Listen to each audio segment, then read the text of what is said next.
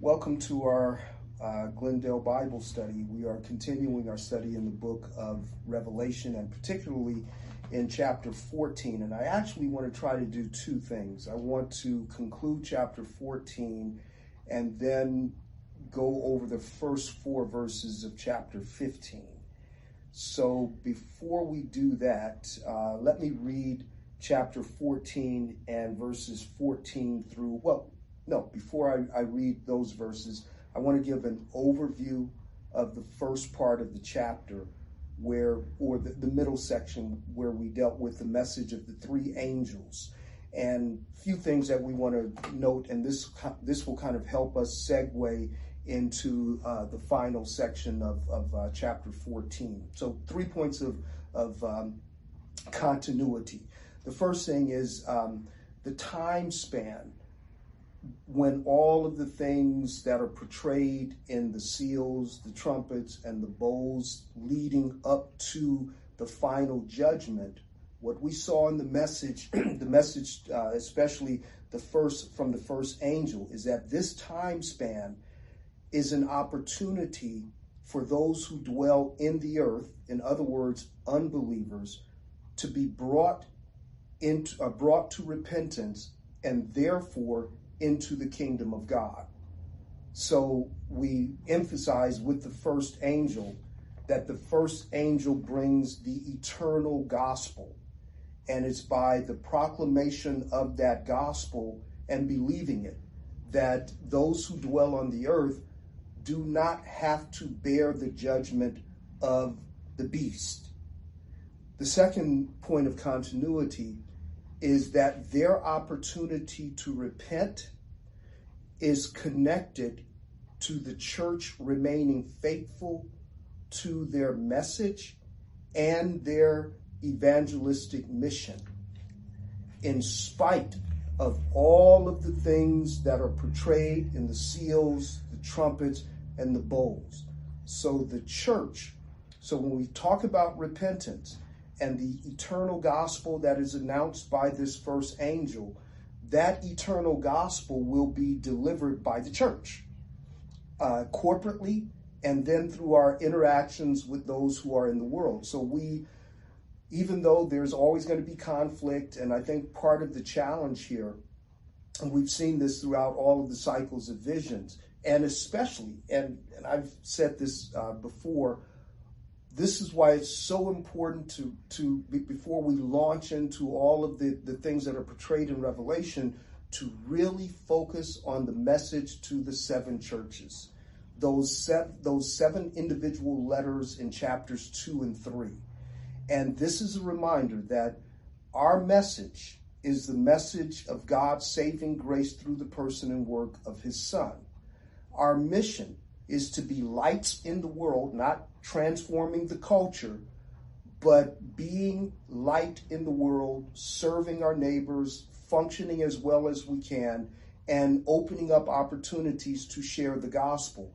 As we are faithful, now, as we are doing these things, everything that's portrayed with the seven seals, with the seven trumpets, and later what we'll see in the seven bowls, all of these things, these disruptions and disorders, the persecution that will be experienced, the alienation, the disruptions in the natural order, is the context in which we continue to deliver the message. I think of the letter to the church of Smyrna, one of two churches that did not receive a rebuke from the Lord.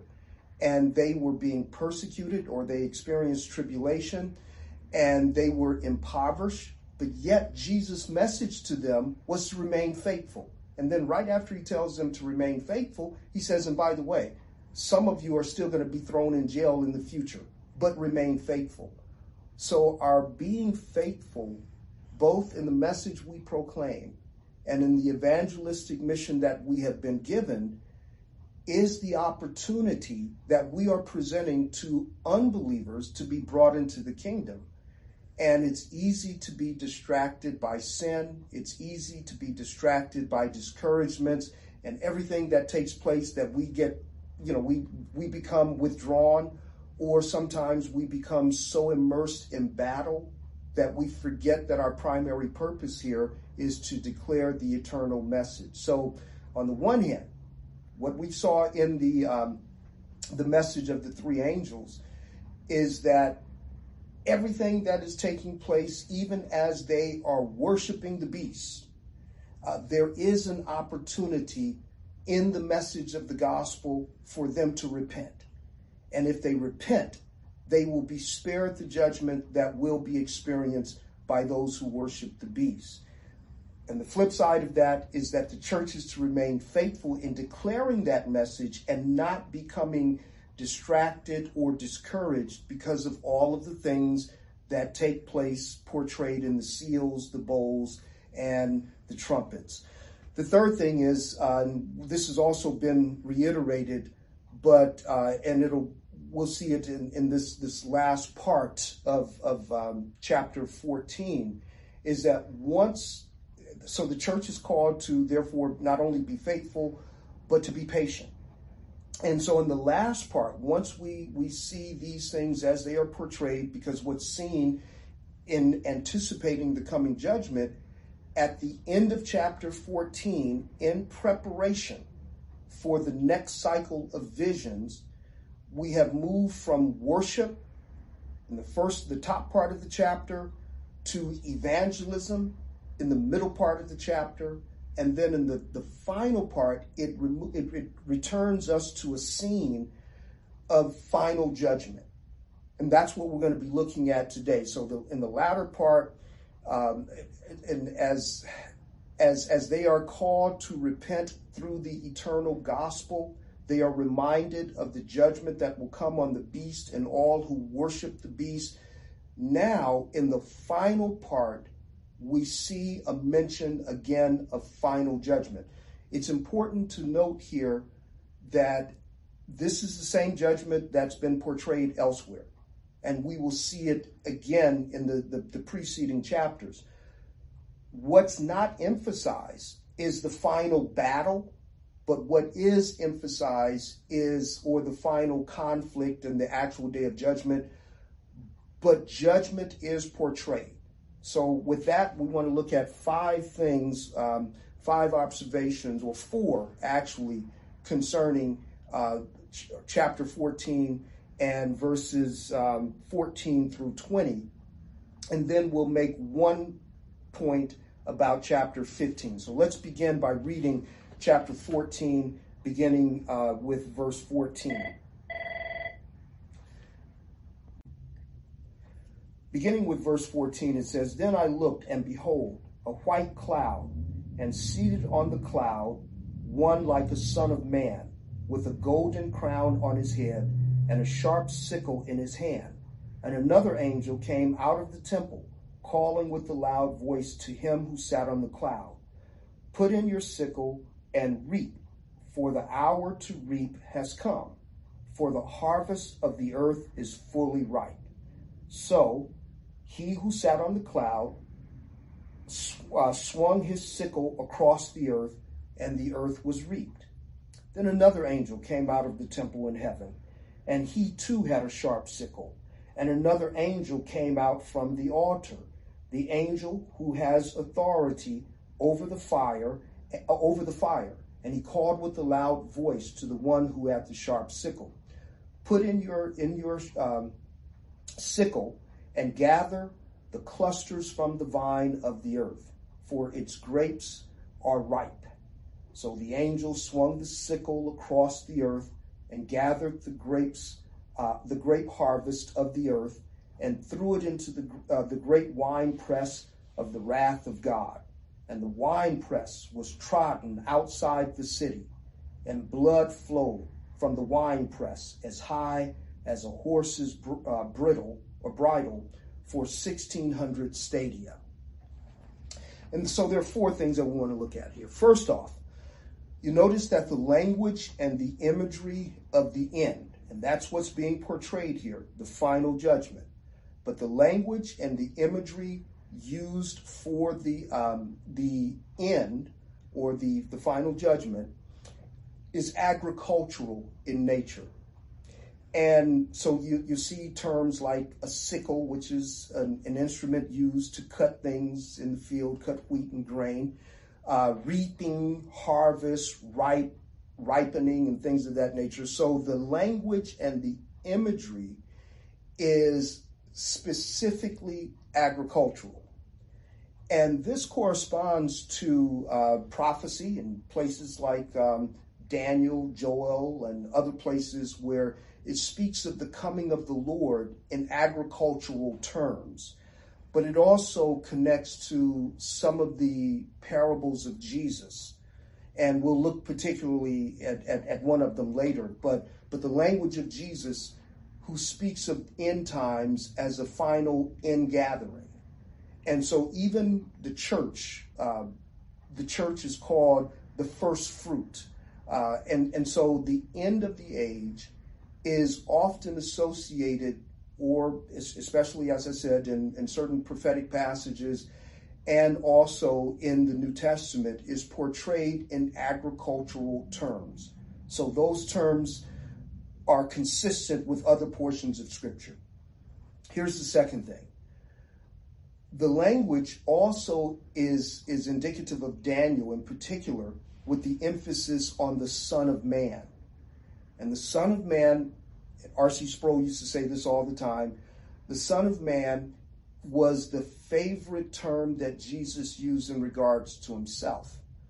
It doesn't emphasize his humanity as some people think, but actually the emphasis is on his messianic function.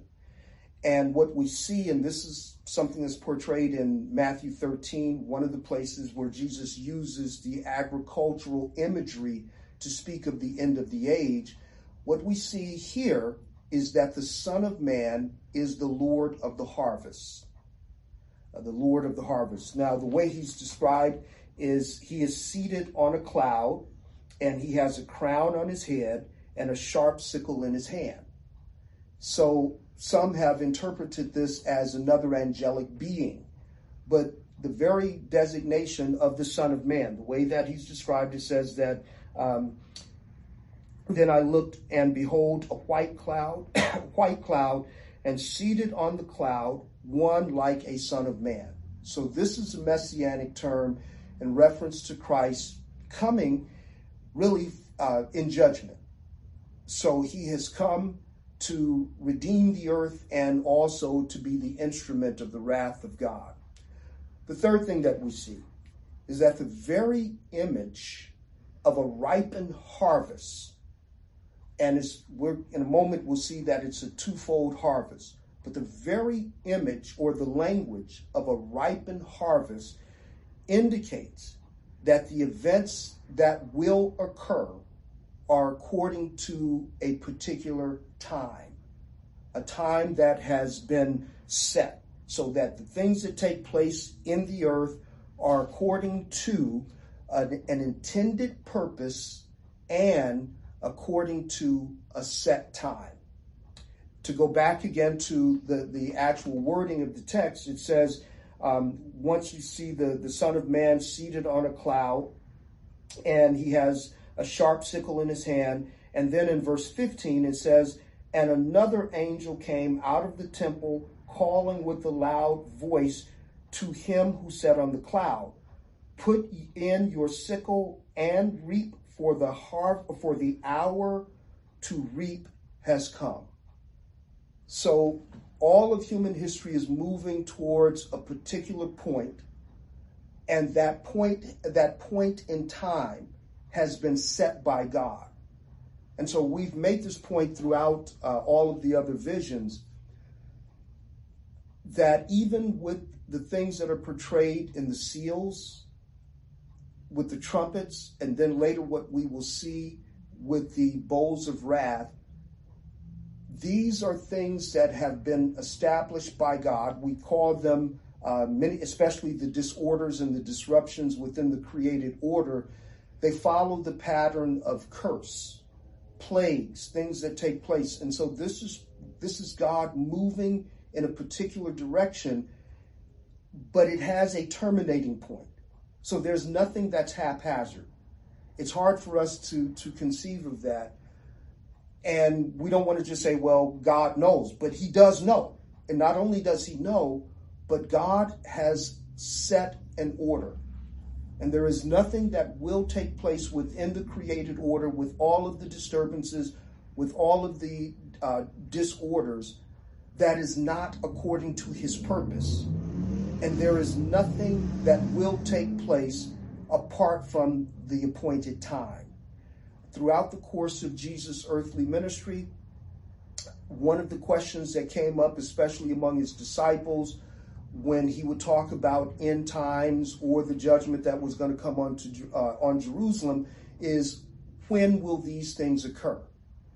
And Jesus himself says, no man knows the day or the hour when the Son of Man shall return, because that has been set by God the Father himself.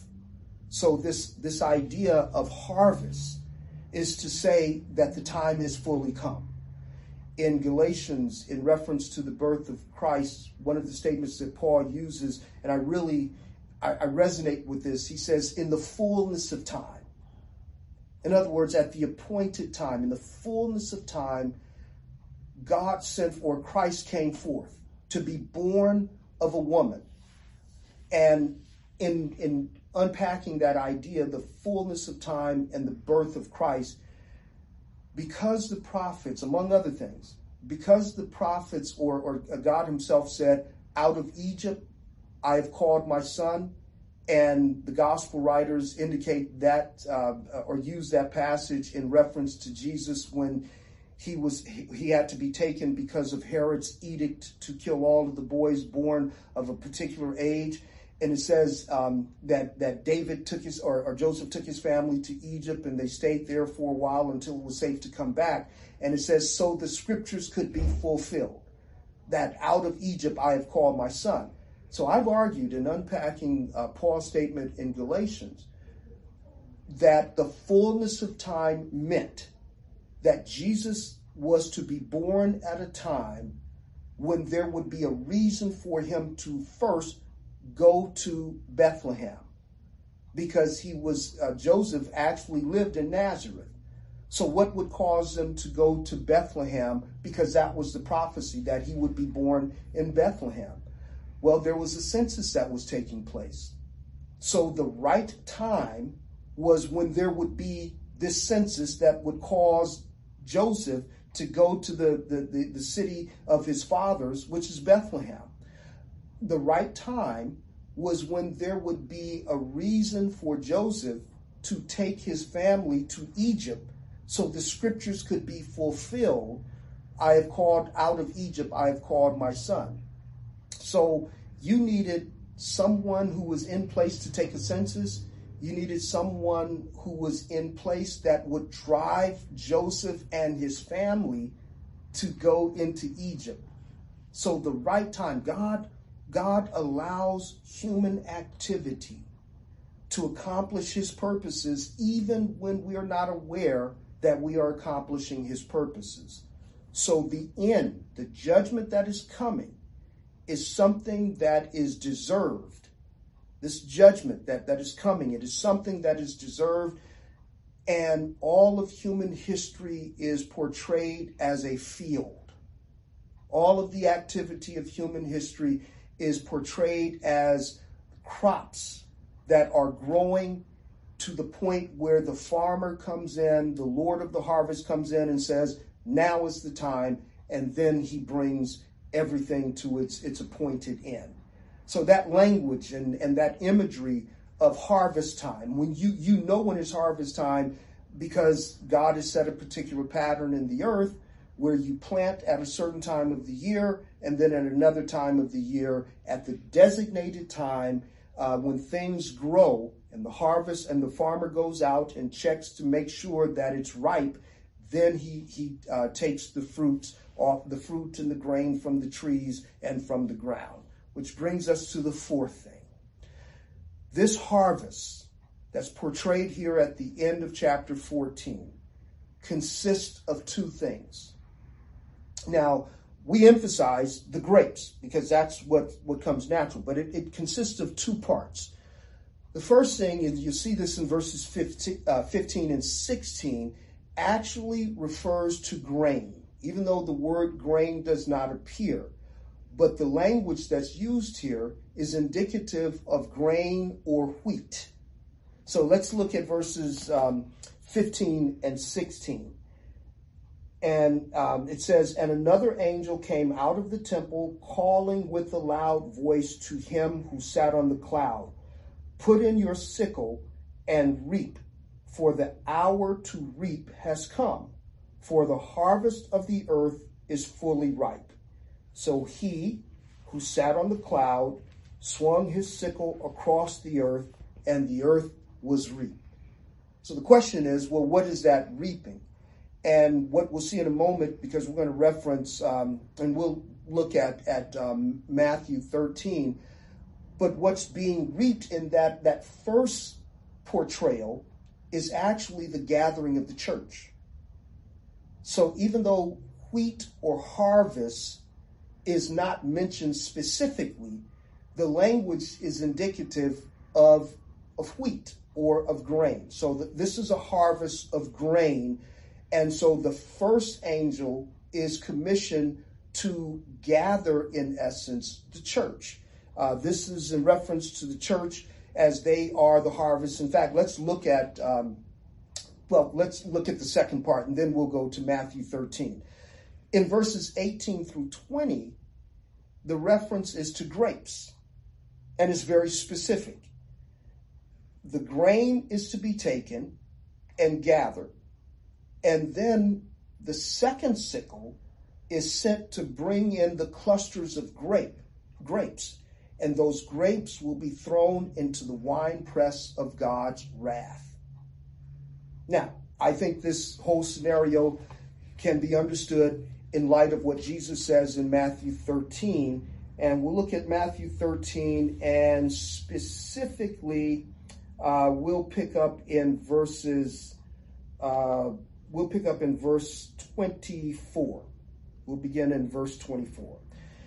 "He put another parable before them, saying, 'The kingdom of heaven may be compared to a man who sowed good seed in his field.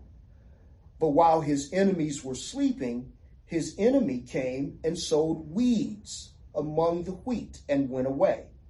So when the plants came up and bore grain, then the weeds appeared also. And the servants of the master of the house came and said to him, Master, did you not sow good seed in your field? How then does it have weeds? He said to them, An enemy has done this. So the servants said to him, Then do you want us to go and gather them? But he said, No, lest in gathering the weeds, you root up the wheat along with them. Let them both grow together until the harvest. And at the harvest time, I will tell the reapers, gather the weeds first and bind them in bundles to be burned, but gather the wheat into my barn. Now, the order is a little bit different. The reference in Revelation 14 is a distinction between wheat and grapes, but the point remains the same. Everything that grows in the earth is not considered wheat. So the first gathering is, the first sickle refers to the salvation of the church, holding in mind what we looked at from the message of the first angel in the last cycle of visions with the three angels. That may include those who actually worship the beast. Because if they have taken heed to the gospel message and they have repented, then they are included in the wheat. So the imagery again is the first division, the first part of the final judgment is the separation of the people of God, those who belong to him, those who are not identified with those who dwell in the earth. The second vision, or the second angel and the second sickle, is used to take everything else which is identified here as grapes. And you notice that it's portrayed as big clusters of grapes. And they are taken and put into a wine press, and the whole process of making wine is used as an imagery of the wrath of God. So the two parts of the harvest of the world, and maybe some of you are old enough to remember the Isley Brothers song, "When Will There Be a Harvest for the World?" And unfortunately, I think they didn't fully understand the imagery that's portrayed here. The harvest of the world is twofold. That God will come at the end of human history and bring to conclusion the salvation of those who belong to him, so that they would be spared from the wrath of God. And those who refuse the gospel, those who are enemies of God, will receive the full weight of divine judgment, and all of it will come about at the appointed time. So there is nothing that we can look at in the weather patterns to tell us when that time comes. God has set a time to bring judgment to the earth. And one of the things that we've tried to make clear throughout our studies here in the book of Revelation is that the terminating point of human history consists in two things: the judgment of the wicked and the glorification and salvation of the righteous. But the salvation of the righteous, or the believers, it also includes a purging of the earth for the good and the enjoyment of the redeemed. Now, let's move then to chapter 15. And this, as we've seen with the other cycles of visions, is in preparation for the next cycle. So before you have, and it's interesting because prior to the vision of the seven seals, there's a scene of worship. Prior to the vision of the seven trumpets is a vision of worship, a scene of worship. So likewise, in chapter 15, as it prepares to go into the final cycle of visions concerning the plagues that will take place in the earth, we have a scene of worship. So let's read verses 1 through 4. Revelation chapter 15, verses 1 through 4. Then I saw another sign in heaven, great and amazing, 7 angels with 7 plagues, which are the last, for with them the wrath of God is finished. Let me pause there for a moment. This does not mean that the 7 seals are 7 separate events. The 7 trumpets are 7 more events. So therefore you have 14. And now the bowls of judgment, or the bowl vision, represents 7 more things. This is a reiteration of some of the same events that are covered in the cycle of seal visions and the cycle of trumpet visions. But it says this is a final portrayal, and then we will actually get into the details of those things that constitute the end of the age. In verse 2, and I saw what appeared to be a sea of glass mingled with fire, and also those who had conquered the beast and its image, and the number of its name, standing beside the sea of glass with harps of God in their hands. And they sing the song of Moses, the servant of the Lord, and the song of the Lamb, saying, Great and amazing are your deeds, O Lord God the Almighty. Just and true are your ways, O King of the nations. Who will not fear, O Lord, and glorify your name? For you alone are holy, and all nations will come and worship you, for your righteous acts have been revealed. Now, once again, what's seen is this final scene of victory and worship. But notice the ones who are to worship him. Before we even look at those who are to worship him, there is an intentional reference to Moses. They sing the song of Moses, and the point of reference is more than likely when the children of Israel crossed the Red Sea. and the Song of Moses in the book of Exodus. They sing this wonderful song of redemption, of how God has delivered them from the hands of their enemy. So those who sing are those who have been victorious over the beast because of their faith in Christ. And what they sing is honor and glory both to the Father and to the Lamb.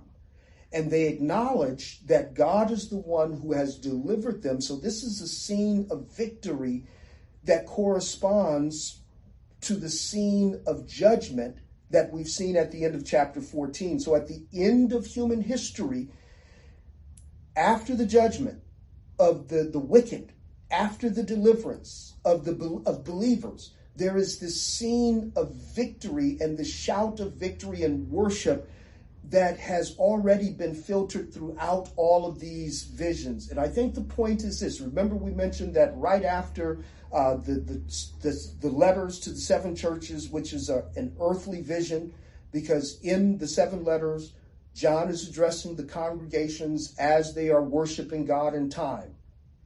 You go from chapters 2 and 3 from the earth and all of the travail and all of the issues that you have to deal with in a local church setting. Then you move to seeing a door that's opened in heaven. And in that open door, John sees this worship, this wonderful scene of worship with the 24 elders and the 4 living creatures. You see this scene of worship. And so that's what you see mostly in chapter 4. Towards the end of chapter 5, same thing. You get this scene of worship. And then as a preview to the next cycle of vision, so that's the preview to the seals. But then towards the end, at the end of the 7 seals, and you get ready to go into the 7 trumpets, again, you're transported to heaven. And you see this wonderful scene of worship. And we've seen that already, that God continues to remind his people of the final celebration and this final scene of perpetual worship that comes at the end of human history. So at the end of the harvest is the people of God living in harmony with God, celebrating him and the Lamb for their deliverance. And that song of worship that comes at the end of human history is what drives us and what keeps us and what comforts us until the end comes. One of the things that we've seen early on with the church, they are portrayed as being in the wilderness where they are nurtured. And part of what nurtures us during the wilderness is this concept of otherworldly worship. Not only are we identified with Christ in his present reign, but worship is a transcendent experience in that it deals with us where we are, but it reminds us of what we are by faith. And so worship, even as we worship and we serve him, and this is why our worship is so important for us, that it strengthens us for the battle that is before us. Notice what it says about those who worship him in verse 2. It says, "And I saw what appeared to be a sea of glass mingled with fire, and also those who had conquered the beast and its image and the number and the name, standing beside the sea of glass."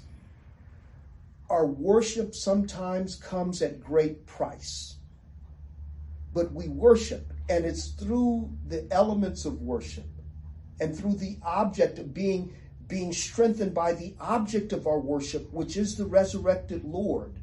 That's what strengthens us as we deal with the beast. And so with the church of Smyrna, we mentioned that they were suffering, and then Jesus never says, okay, by the way, I'm gonna make sure that you guys don't go to jail. No, he says, continue to be faithful. And so at the end of history, at the end of redemptive history, when the harvest has come, as we have worshiped in time, we will now worship for all eternity. But it seems as if there's a particular moment of celebration that comes as the result of us being taken as wheat from the field so that we can serve God and worship him. And we know that our worship will be without end, but it doesn't mean that every moment is going to be an act of actual worship. What it means is that when the consummation of human history comes at the designated point in time, that we will be in such harmony and fellowship with God that even in our acts where we're not actively worshiping, there's such a union and harmony with God that our very lives are praise offerings unto God. And so this wonderful scene, and I like the fact that it's connected to Moses, because the Song of Moses is a good scene for us to understand our present aspect of worship. They had already been delivered from Egypt, but they weren't in Canaan yet. And so the people of God, before we head into this final section, this final vision of the things that will take place within the created order, we pause once again, as we have with each cycle of visions, so that the people of God can be reminded of the value of worshiping the true and living God, even as we are in the wilderness. Because the fact of the overthrow of Pharaoh and the fact of our deliverance from Egypt is the guarantee that we will get to Jerusalem. And so it's good, before we get into all of the difficulties that are portrayed in as all of these other events reach their culminating point. And John is going to be even more specific in terms of the things that will take place. And make no mistake about it, what he is going to show us in this next set of visions have the very intention of showing us that the final harvest is a manifestation of the wrath of God towards unbelievers, as well as the redemption of God for believers. So I want to read for a moment verse 5 to show you the description of the angels and the message that they will have concerning the next cycle of visions. He says in verses 5 and 6, it says, after this I looked, and the sanctuary of the tent of witness in heaven was open, and out of the sanctuary came the 7 angels with the 7 plagues, clothed in pure bright linen, with golden sashes around their chests.